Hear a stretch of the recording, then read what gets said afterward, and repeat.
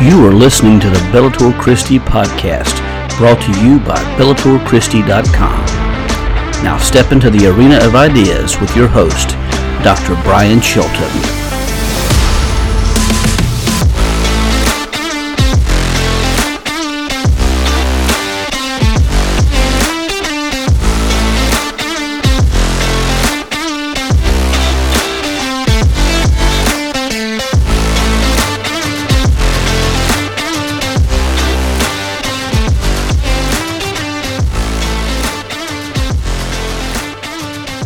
Coming to you from the mystic, majestic Appalachian Mountains, this is the Bellator Christi podcast, where we take Christian truth into the arena of ideas. Hello, my friends, and welcome to this episode of the podcast. My name is Dr. Brian Chilton. I'll be your host for the next 30 minutes to an hour that we have together, and we hope you're doing well wherever you may be. Just a few housekeeping items. Let me just first of all say to you, Happy Thanksgiving. I cannot even believe that we're talking about Thanksgiving being next week, but sure enough, it is. Just so you know, we won't have a podcast coming up next week. We will not have a podcast next week due to the Thanksgiving season. So on behalf of the Bellator Christi family, we wish you and yours a most blessed, happy Thanksgiving. And we want to say hello and to all of our friends who are down in San Antonio, Texas for the annual Evangelical Theological Society Conference and also Evangelical Philosophical Conference. We hope they're all having a fantastic time down there. I have to be honest, I'm a little envious. I've seen some reports and seen some discussions that were had down there, and I know they're having a wonderful time. But we're going to have a wonderful time tonight on our podcast, on our episode tonight, because we're talking about a very compelling topic, and that's called the Intertestamental period. During this time, this is the time between the New Testament, Old Testament. We'll get more into that here in a few moments.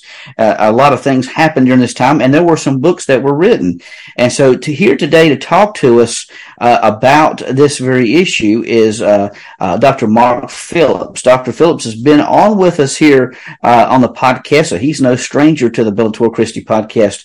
So we want to welcome Dr. Mark Phillips with us today. Hello, my friend. I hope you're doing well. Well, thank you, Dr. Chilton. I am. I appreciate the opportunity to be here. This is a topic of discussion that I've actually had the pleasure of creating a course around this topic. I borrowed a phrase from B.B. Warfield, bibliological apologetics. I still have yet to find a work where he defines those terms. But I borrowed it anyway, and it's a course that delves into a little bit of history from the Old Testament moving into the New Testament. We cover the intertestamental period. We do cover a little bit about what we're also going to discuss, you and I, some of the work that was produced, and just look at why it's probably good for most Christians. If you're a pastor, like we are both pastors or have served as pastors, or will serve again as pastors, whatever the case may be. It's good to keep that in mind in Bible study. And as you and I work through this evening, it'll show our listeners, both from a hermeneutical standpoint, the study of the Bible, and also just an apologetics view of why it's important to know what happened between the time period of Malachi and Matthew. So good stuff. Yep. So I want to show this because I think this is important. We have I got here the new Oxford Annotated Bible with the Apocrypha, and as you can tell, it's pretty thick. And if you get a Bible like this, there's going to be some additional books in it that you don't typically have in a traditional Protestant canon. And so I think I've got one of those. Hang on. This is funny. Yeah, I have a different, same thing, but different. Yep. Oh, yeah, absolutely. Yep. Yep. And so, I mean, there's some amazing things in here. So let's first open this up to ask the question: what do we mean by the intertestamental period? Well, let me go back to high school days. Okay, this is a funny story. I was dating a young woman who told me that she had in her words, this is her terms, she had a Catholic Bible because it had extra books in it. Mm-hmm. And being raised Methodist in a small town in Appalachia, I had no idea. Of course, I was like, "What on earth are you talking about?" and she was right. It was a Bible. It was a Bible, not what I was used to. That has additional books, and depending on which Bible, might have a few more or a few less. And they're books that were generally written sometime beginning during the intertestamental period, closer to the birth of Christ. And you and I will discuss some books that were probably written after the time of Jesus, that carry a slightly different title. But these books are generally referred to as the Apocrypha, and they are books that were originally written in Greek during this time period. They're not considered part of the Old Testament canon. However, as you and I will discuss, there are a few denominations that do utilize these books and do have them bound into their Bibles. So, and we should probably explore a little bit about some of the subject matter of these books, or at least, how about we start with the intertestamental period before we get up to these books themselves? That might help set the stage a little bit. Absolutely. So, I guess, I mean, this wasn't really on our questions, but I think it needs to be discussed, as you mentioned. What are some of the key events that happened during this intertestamental period between, again, just to simplify for our listeners who may not be familiar with this topic, the period of time between the Old Testament, between Malachi and Matthew, the end of the Old Testament and the beginning of the New Testament? Exactly. Yeah, well, the name kind of gives it away, inter or between the testaments. And as a very, I grew up in church, I got saved at a young age, but it always fascinated me, even with minimal biblical knowledge. It seemed like there was a tremendous difference between the end of the Old Testament. You have Jerusalem being rebuilt, and you have people are speaking Hebrew, and then all of a sudden in the New Testament, I learned that it was Greek. Well, that's weird. Where did that come from? And then we start talking about people with the name of Herods. Where did that come from? And then the Romans were out there. Well, where did they come from? And then there are things called synagogues. Well, where did those pop up?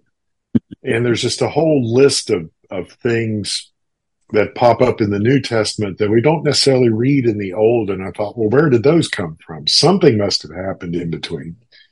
So, in a nutshell, and I've found that when I speak with lay persons in my church, because to me it is important to kind of know these things, and you and I can look at one passage in particular where this information is somewhat important. But when the Old Testament ends, the Persians are in power.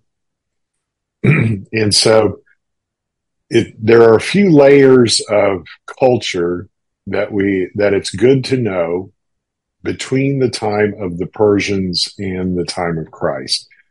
So the Persians are pretty much in power until a young Macedonian by the name of Alexander the Great comes along, and he conquers most of the known world in a very short period of time and rules for a very short period of time. But around 330 BC, let's just use that number. That's a good number. And as he conquers the known world to facilitate communication and control of his army, of his empire, his army's control, he forced the people to speak Greek. Okay. Now, there were some holdouts, mostly the Jews living in Jerusalem, but the Jews outside of the Holy Land were more worldly, and they picked up Greek because that was essential for commerce. And and again, security. And another thing, so you have Persians and then a native Greek speaker, Alexander the Great. Well, he died at a young age, and his kingdom or empire were divided among his four generals. And this is discussed in the book of Daniel, as a matter of fact. So the two generals to remember are Seleucus in Syria. That's easy to remember. And then the Ptolemies down in Egypt. And the Ptolemies, the easy way to remember that is Cleopatra was one of the Ptolemies. So you have Persians, Greek-speaking, native Greek speaker, then the Seleucids and Ptolemies, Egypt and Syria. Then there's a brief period of time, about 100 years, where the Jews in Israel actually take back control of their holy land and get to rule it. That's the Maccabees, and that's where the holiday of Hanukkah comes from during that time period. Yep. And so then there was always discord in the Holy Land, just as there is today. Yeah. You've got these foreign powers going back and forth, and the Jews under the Maccabees trying to maintain control. During that period, some of the Maccabees go to Mount Gerizim in Samaria and destroy the Samaritan temple, because there was always bad blood between Samaritans and the Jewish people. Even back at the end of the Old Testament, the Samaritans wanted to help rebuild the temple, and at the time of Ezra and Nehemiah, they were like, no, thank you. And that kind of made them mad. And then around 65 BC, 69 BC, around in there, you have the Herods all of a sudden come to power, and Rome has been interacting a bit in the area since the time of the Maccabees to provide protection. And then that's when the Roman rule kind of came down heavy-handed, about 6.5, 7 decades before the birth of Christ. So you just have to stay. And that's really all you need to remember, because I was reading through again in prep, and I forgot just how the political alliances, how they're just back and forth, and people are making alliances for a while, and then they'll fall apart, and there's battles going back and forth between Syria and Egypt. And it's somewhat of a political mess. But the other thing to remember, again, Persians, Alexander the Great, Alexander's generals in Egypt and Syria, Jewish rule, Roman rule. And that's pretty much what you need to know. There's the background of why we have Hanukkah, because the temple was desecrated, which lends itself to understanding the abomination of desolation in Daniel. The temple was cleansed. Yeah. Yep, exactly. Yeah. And so the temple was cleansed after it was a pig being sacrificed, wasn't it? I believe so. And bones were strewn around. Yeah, absolutely. Yeah. And they didn't have enough oil to burn but they didn't think it would last the full time until the oil was consecrated, but it burned 8 days, and now the Jews celebrate Hanukkah. Yeah. So you have some major events in between there. But those are the layers that we have to consider as we move forward discussing the Apocrypha. So. And I think that's important, because a careful Bible reader, you'll notice that in Daniel you have these different kingdoms. The Persians start in that area. You learn more about them in some of the later Old Testament books. But then come New Testament times, you're introduced to the Romans. And, if you don't know at least a little bit of something about the intertestamental period, you'll think, all right, wait a minute. What happened to the Persians? How did the Romans get here? I mean, you'd be kind of lost in the process. And so during this time, you mentioned a collection of books were written known as the Apocrypha. What are some of these books? What are some of the books in this collection, and what are they about? Well, they vary. Some of them are Jewish history, and they're fairly accurate, like the books of the Maccabees. Those were the family that seized control of the land of Israel between the Seleucids and Ptolemies and the Romans. ruled for about 100 years, give or take. Excuse me. Um, if you remember, if our listeners remember that during the time after King Solomon, when Israel split into the northern kingdom and the southern kingdom, and the northern kingdom got invaded and its people were scattered as exiles, they settled around the known world at that time, and a large contingent of them wound up in Egypt, as did Jeremiah later. But this contingent in Egypt, when Alexander the Great swept over the known world, that's when Egypt began speaking Greek, and some of their Egyptian temples even took on a look and flavor of this Greek influence. But so after a while, you had the majority of Jews speaking Greek as opposed to Hebrew. And so because there was no Hebrew Bible for them, and the majority of them wanted to know the word, probably about 150, 200, 250 years, depending on which story you read. And there's some discussion on that. The first 5 books of the Bible, the Pentateuch, books of Moses, were translated into Greek. And tradition says 70 translators worked on it. And the Roman numerals for 70 are LXX, or Septuagint for 70. And then subsequently, the remaining books of the Old Testament were translated into Greek. In fact, the Dead Sea Scrolls contain a good number, if not Esther. I think Esther is the one that's missing, isn't it, from the Dead Sea Scrolls? I think so, yeah. Mm-hmm. Yeah. So we have copies of the Old Testament prior to the birth of Jesus. They happen to be written in Greek. It reads fairly closely to what we have now, and what we're about to discuss here. There were some additions to these Greek Old Testament books of the Septuagint, this Greek Old Testament. So the books we are discussing now, the Apocrypha, are a mixture of what we would consider historical fiction. For example, Tobit and Judith. Now, what fascinates me, and the way I try to explain this to adult learners today who may not have much of the background that we've just discussed so far, a good comparison, at least for me, to kind of broach the idea or let everyone understand what's going on. If you think of the Left Behind series of books, yeah, those are Christian fictionalization of possible events as described in the scriptures. So the scripture is the basis for this fictionalized look at the end times or what is to come, because a good portion of the Apocrypha deal with these sort of day of the Lord scenarios.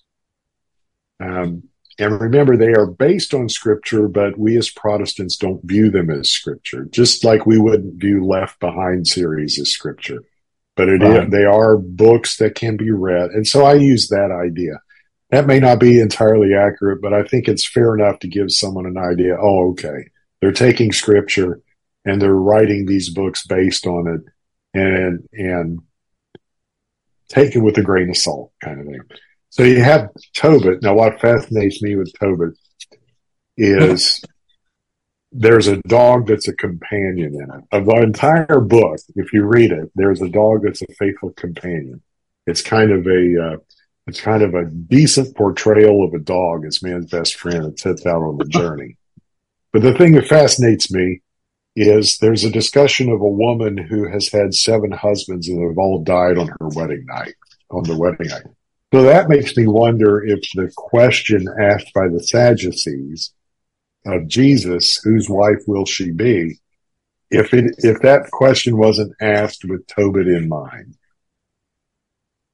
Because the Sadducees would have been the group that read these Greek Old Testaments. And so, but I don't know that. I can't prove that, but that's just something I wonder. Maybe someday when I get to heaven, I'll find out. Absolutely. Yeah.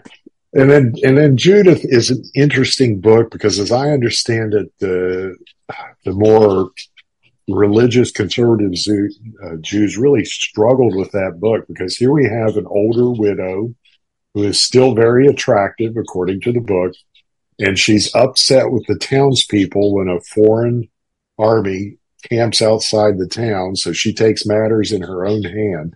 This almost sounds like a modern, I don't want to say woke movie, but an empowered woman movie. And she goes out and she woos the general or the leader, and she brings him back to her tent, and he's drunk, and she cuts his head off in her bed.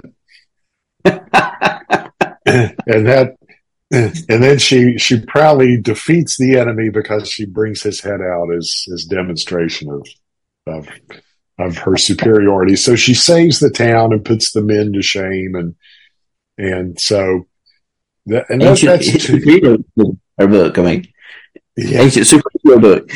There you go.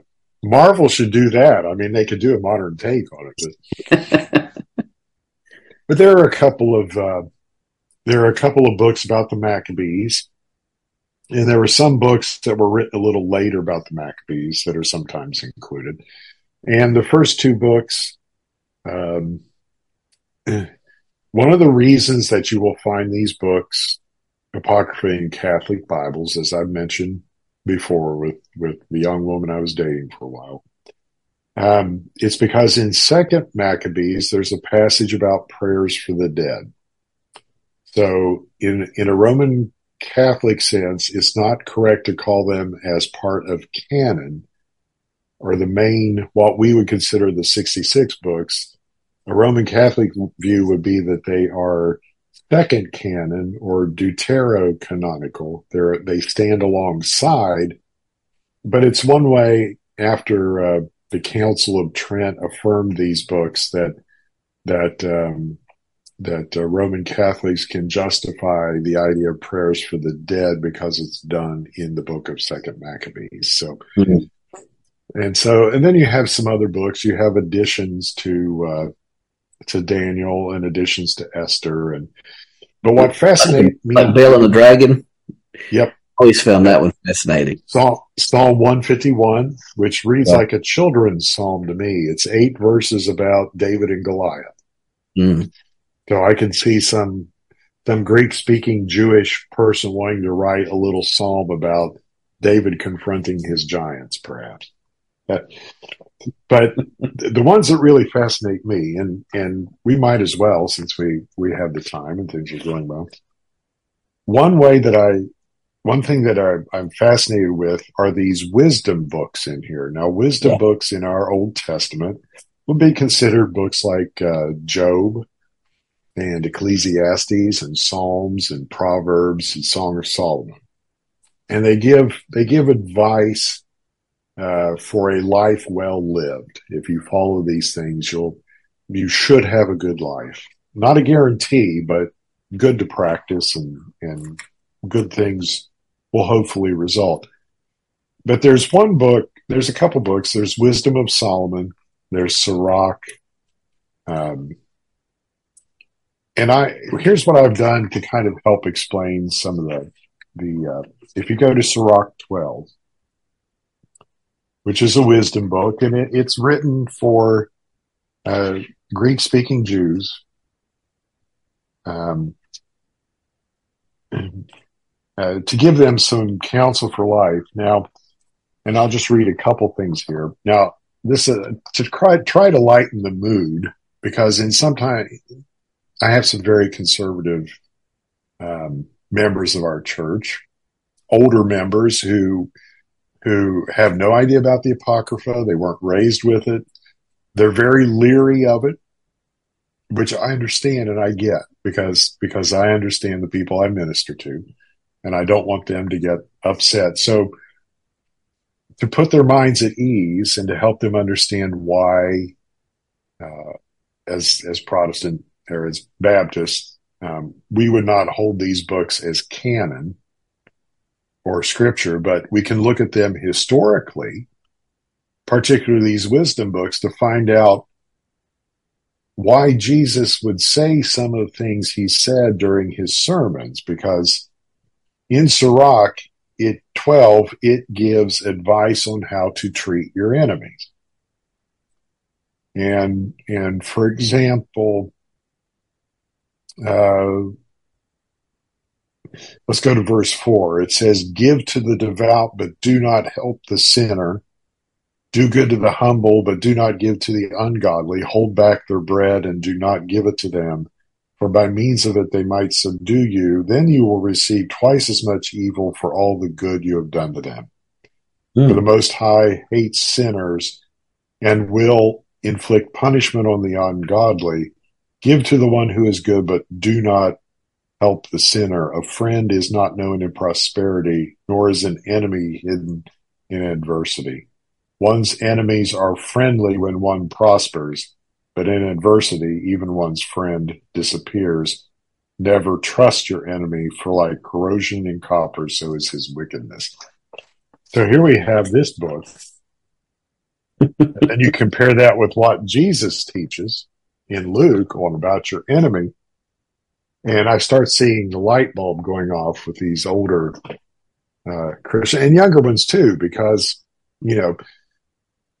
in the last 50 years, evangelicals have tended to circle the wagons, and anything that kind of smacks of something that's not Baptist or not evangelical or not Protestant, there's a leeriness to it. And I don't want them reading this as if it is scripture. But when Jesus says, "You have heard it said, but I say," it makes me wonder if he doesn't have some of these books, or at least this teaching, in mind. Because if you look at the nature of his sermons, he's trying to correct these misunderstandings of the Jewish stressing of the law, and how that formed into this idea that a person could gain their righteousness by pursuing the law rather than establishing a relationship with God. Mm. And so when the light bulb sort of goes off with some illumination, it's like, okay, these books are giving some instruction that contradict what Jesus says. So if something contradicts what Christ says, then it's probably mistaken. And it's a good, gentle way to show them. And I try to make light of it. I said, if you really want to read these books, your head will not explode and you will not lose your salvation. If you love Jewish history, knock yourself out. So that's generally my approach. I mean, it's just an easy way, and it's hard enough to get people to read their Bibles. It seems to me. So maybe the young or the curious or someone will read the Apocrypha, but again, fortunately for us, if you've read enough of the Bible, even just read it through once, and you're saved and you have the indwelling Holy Spirit, well, you have the two witnesses that are going to tell you whether this stuff is correct or not. And we'll see that coming up. Yeah. Go ahead, brother. I do find that interesting that, the book of Sirach gives that advice, and as you said, Jesus comes back and corrects this line of thinking. It does make you wonder surely the literature was around by that time. It does make you wonder if maybe that had been read and that was the way some people were living. Only do good to those who were supposedly righteous and don't have anything to do with anyone with the even apparent appearance of evil. And that is a stark difference from what Jesus teaches, to do good to those who pray for those who despise you and do evil to you. Definitely a big difference. So around this time and a little later, there was another collection of books. This other collection's not included in the Bibles we were looking at, but this is a collection of books called the Pseudepigrapha. And this collection has some really interesting books in it. Like, if I'm not mistaken, I believe the books of Enoch are in this collection as well. So what were some of the notable books in the Pseudepigrapha, and what are some of the things they discuss, overall themes they discuss? Well, I found the easiest way to kind of bring that conversation up is to go to the book of Jude. Little time, if you go to Revelation, come one back. Little book of Jude. And here's how I stumbled into it years ago. Okay. Because we read in Jude verse 9, it says, "Yet Michael the archangel, in contending with the devil when he disputed about the body of Moses, dared not bring against him a reviling accusation, but said, 'The Lord rebuke you.'" So I remember this was much later in life. This is not teenage years, but I thought, well, I don't ever recall having read that in the Old Testament.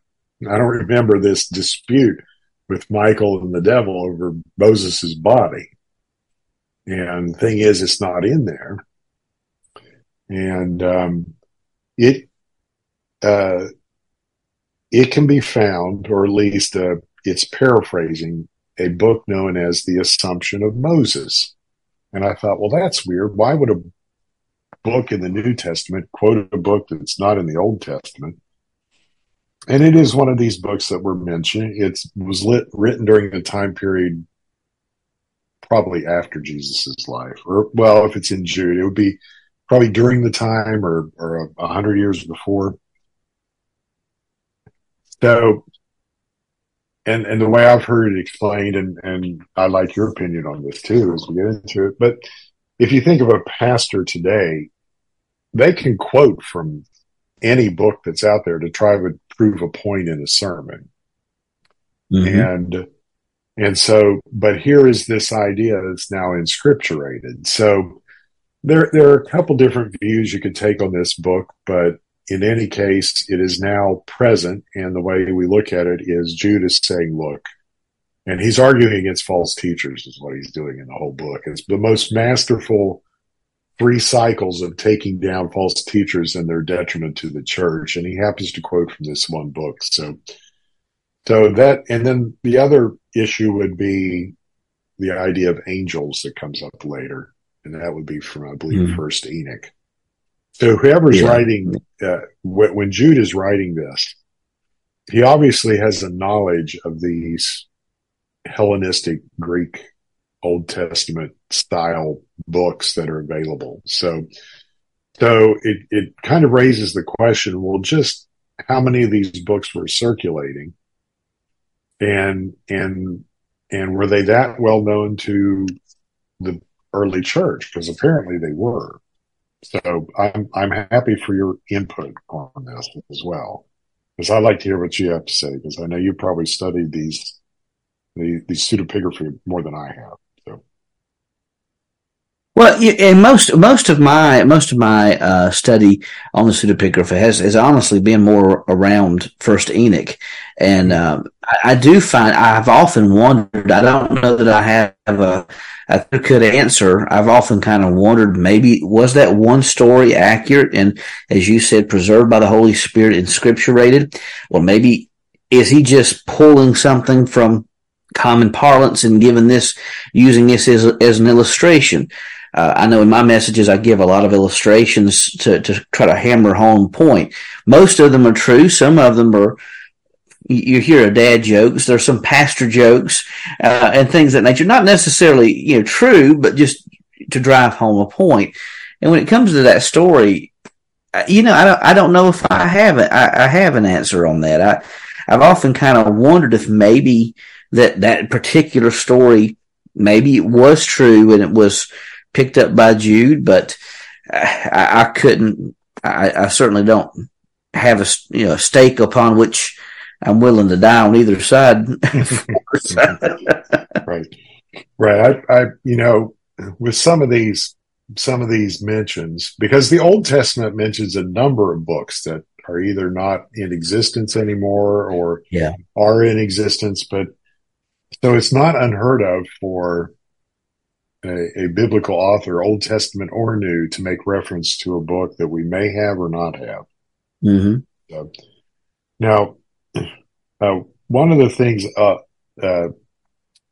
if our listeners have heard of the Dead Sea Scrolls, Mm-hmm. They have a whole plethora of writings that were incorporated in them, including a number of the pseudepigrapha, and a lot of these books were of a style. I think we should mention their style now. There was a style of writing, and everyone recognizes it, particularly between Daniel, Zechariah, and Revelation as examples, known as apocalyptic. It's a style of writing where, in a nutshell, these horrible things are going to happen in the future, but the consistent theme is that God is always the winner. For example, if he is it's the day of the Lord, he's releasing his wrath, and those who oppose him will be taken care of. Mm-hmm. And so a number of these books in the pseudepigrapha, and I do have a list here. I pulled up my Geisler. I have to look at Geisler. And he's got First Enoch, Testament of the 12 Patriarchs, Sibylline Oracle, Assumption of Moses, Second Enoch, Second Baruch, and Third Baruch. And he's referring to them as a standard collection of pseudepigrapha, and he names 17 altogether. So they are writings that are not necessarily part of the Greek Old Testament or the Apocrypha, but they stand out there, and they were obviously known to the New Testament writers, or at least some of them. So the bigger question then becomes, as this flows in, well, how much of the Apocrypha, for example, were actually quoted verbatim in the New Testament? And to my knowledge, from scholars I've read, there may be allusions, but outright quoting them or presenting of as scripture, it doesn't happen. Yeah, it doesn't happen, because the best way to understand it is Hebrew remained spoken in Jerusalem. The Jews in Jerusalem held on to their language. And in some ways, there's a similarity between the hanging on to the language, because that's what God's word was given in, was Hebrew. And so they tended to favor that. But there's a remarkable parallel. Those in Jerusalem tended to look with disdain upon the idea that God's word was translated in the first place, or moved into a Gentile language. And to me, that's somewhat similar as what the Roman Catholic Church wrestled with when trying to decide if the Mass should cease being given in Latin and moved into the language of whatever the congregant or the diocese, whatever country that was located in. Yeah, the common vernacular, I suppose. Yeah. And so now we have Roman Catholics. Everyone on here who watches this probably has a friend, a Catholic, who probably goes to an English-speaking church and hears the Mass. But someone out there may have a friend who's a member of the Latin Rites, who are still doing it the way it was prior to the 1960s. So there's a remarkable number of these similarities that pop up through time, with looking at these books and looking at the time period and religious attitudes and political attitudes, that the more you study this intertestamental period, the more we kind of can see ourselves reflected in the turmoil. Yeah. And I think that leads us to some things we can conclude about our own situation in the world and the way things work out for us. So you've mentioned this already, and maybe you can further expound on it a little bit more. What are some of and you mentioned the teachings of Jesus, you mentioned even perhaps apocalyptic literature, how it works. But what are some things that people, somebody may be listening to this podcast and thinking, okay, maybe I don't have a lot of exposure to the Apocrypha, to the pseudepigrapha.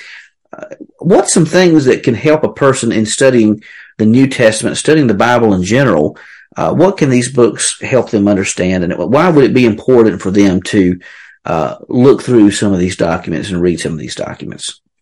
Yes, I wasn't turning my back on you. I was looking for a book. I was looking for one of the Gnostic Gospels. There, I'm going to cough here, so let me mute my.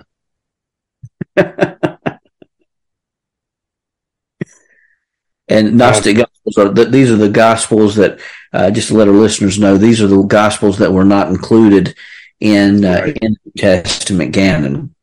Right. They were written usually after the year 200 AD, long after the early church and the apostles, because I have other stories about teaching that one. I was looking for the Gospel of Judas, because that one will really show when someone hears it, they know that it was not inspired by the Holy Spirit, because this has got some nasty stuff in it. But one of the things that we can learn, we begin to understand the intertestamental period. If you look at John 4 with the woman at the well, and that encounter typically, not always, but most people have heard a sermon on her lifestyle and her multiple husbands and the fact she's currently living in sin. All good sermon topics. But she gives some answers in the back and forth discussion with Jesus. She says, our ancestors used to worship on this mountain. And I'm assuming that's Mount Gerizim, and she can't worship there anymore because the temple was destroyed about 130 years before their encounter. And so she's bringing up this bad blood because she says, what is it that you, a Jew, have to do with me? Like, why are you talking to me? And so she's pointing back to this time period that, for example, the Maccabees will be discussing, because prior to the Maccabees destroying that temple of Gerizim, her ancestors of the Samaritans, who were under the control of the Seleucids, went in and defiled the temple in Jerusalem probably 50 years before. And so it's long-standing bad blood between them.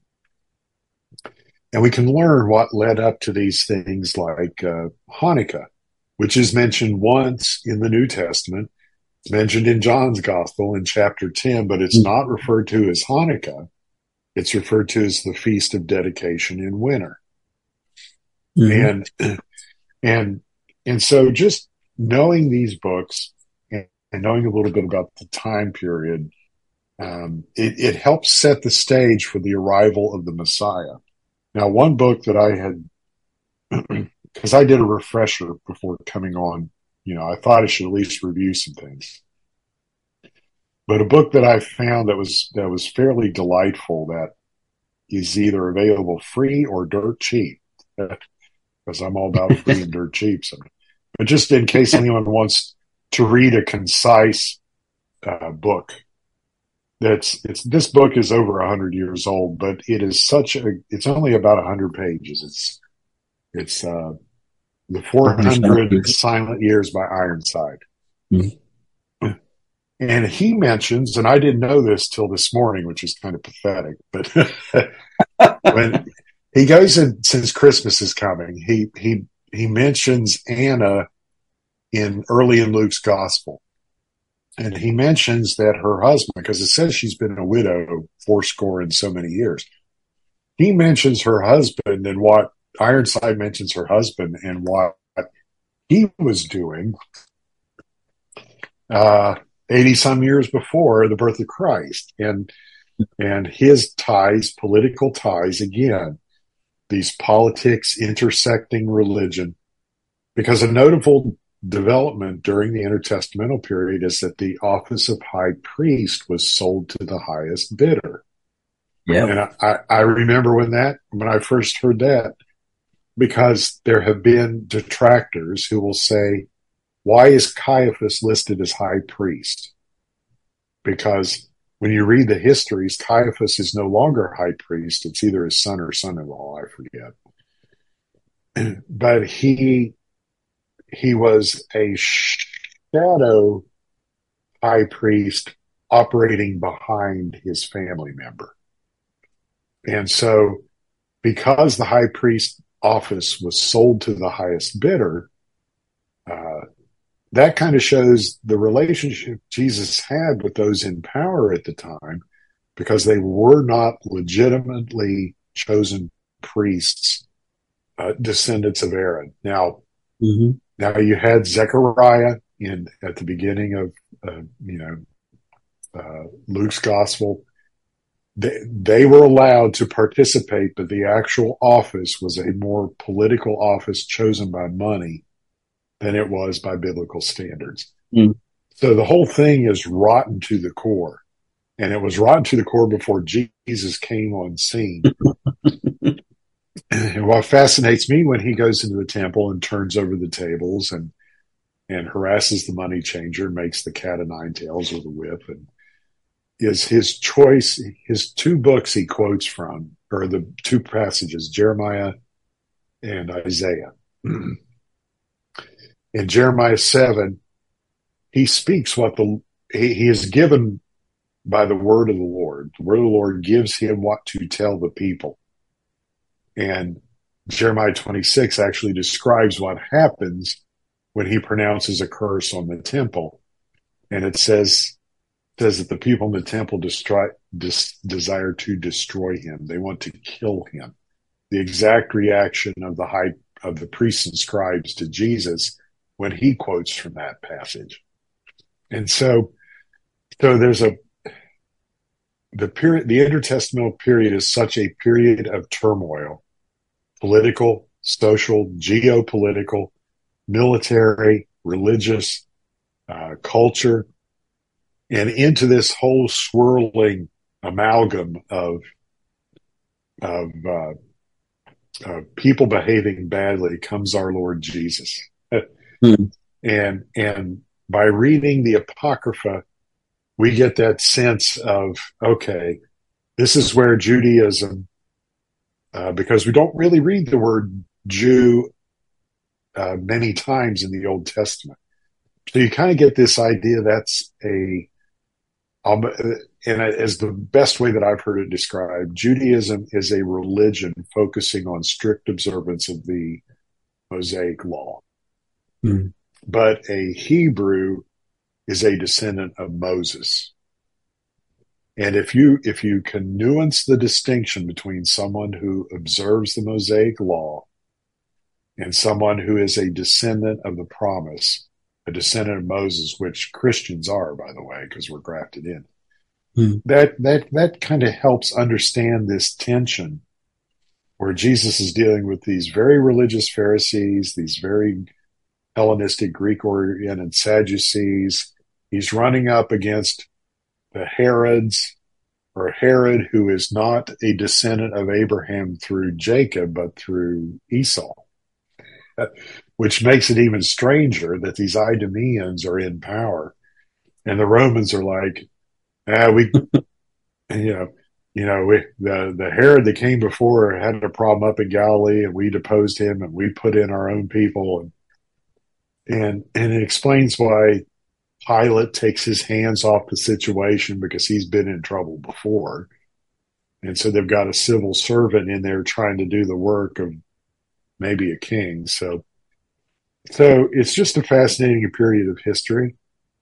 And as you asked that question, now my grandpa Phillips was Catholic, but my grandma Phillips was Anglican. And then my mom's parents, the Wisemans, they were just country church folk. I doubt any of them really read the Apocrypha. I doubt any of them had any knowledge.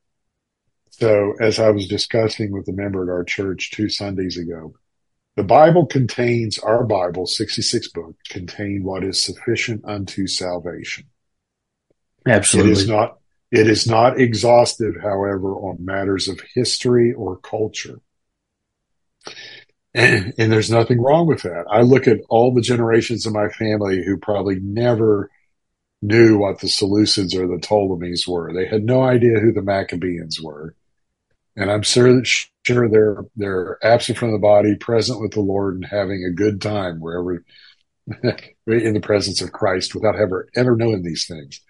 But if you're someone who studies and you like to study, and not everyone's wired that way, you will enrich your understanding of the Gospels, particularly if you read up both the time period of history, like the Ironside book, which is 99 cents or cheaper, 99 cents on Kindle. You can find scans of it for free online. And then read the Apocrypha with an open mind, like, okay, this is the culture of what Jesus was born into, and this is what he has to deal with. That's the value of it. Absolutely. And I think, believe it or not, we're almost out of time. And, I think we had a couple other questions here, but I think you've already answered it, that in Catholicism they're viewed as deuterocanonical books, not on the same par as a canon. What about the Greek Orthodox Church? That was one church I know they have the Apocrypha, but I'm thinking they had a few additional books. I believe so. Yeah, because there's a couple different canons out there. Honestly, I would have to look that up. Oh no, that's no problem. I know that the Ethiopian, the Coptic canon has what, 70 some? I think it's so. massive. Yeah, it's probably just of them all. Yep. So that's a good lesson if someone picks up a Bible at a friend's house or at a bookstore, and it's like, oh, well, what on earth is all this? That's right. Or even if you pick up this new Oxford annotated Bible, because I know some programs, they will require this edition, and so when you look through this and you're thinking, what are these other books that might be helpful if a person were to take a college class somewhere and have to get one of those. And if someone is listening who is one of our brothers and sisters who prefers the trusty old sword, the King James, don't be surprised if some young person who knows too much because they saw it on TikTok. If you understand the politics of the church in England at the time when the King James was translated, the original King James does have the books of the Apocrypha in it, because the church in England had not separated from the church in Rome. They hadn't been separated very long. And so that was part of the issue of how the King James came about, was this separation of a movement of the Anglican Church away from the church in Rome towards Protestantism. It's such a fascinating history.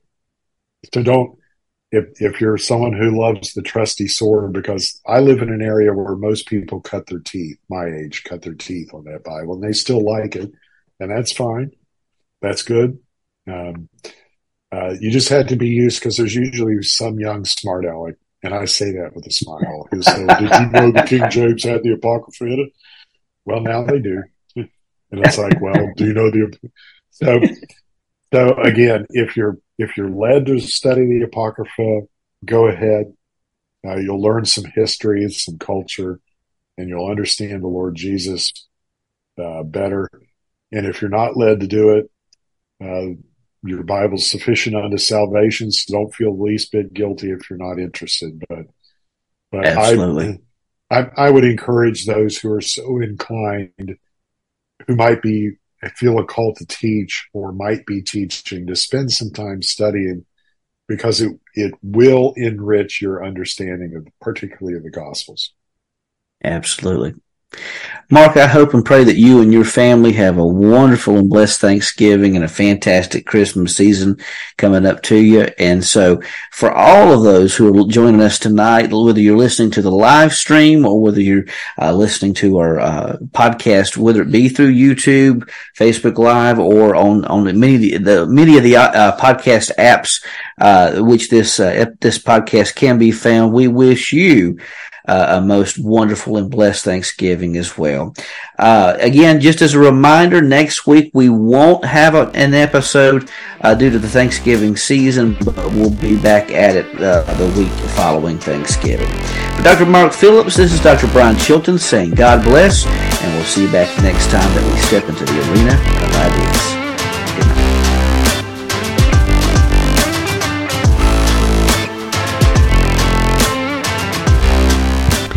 You've been listening to the Bellator Christi podcast, brought to you by BellatorChristi.com.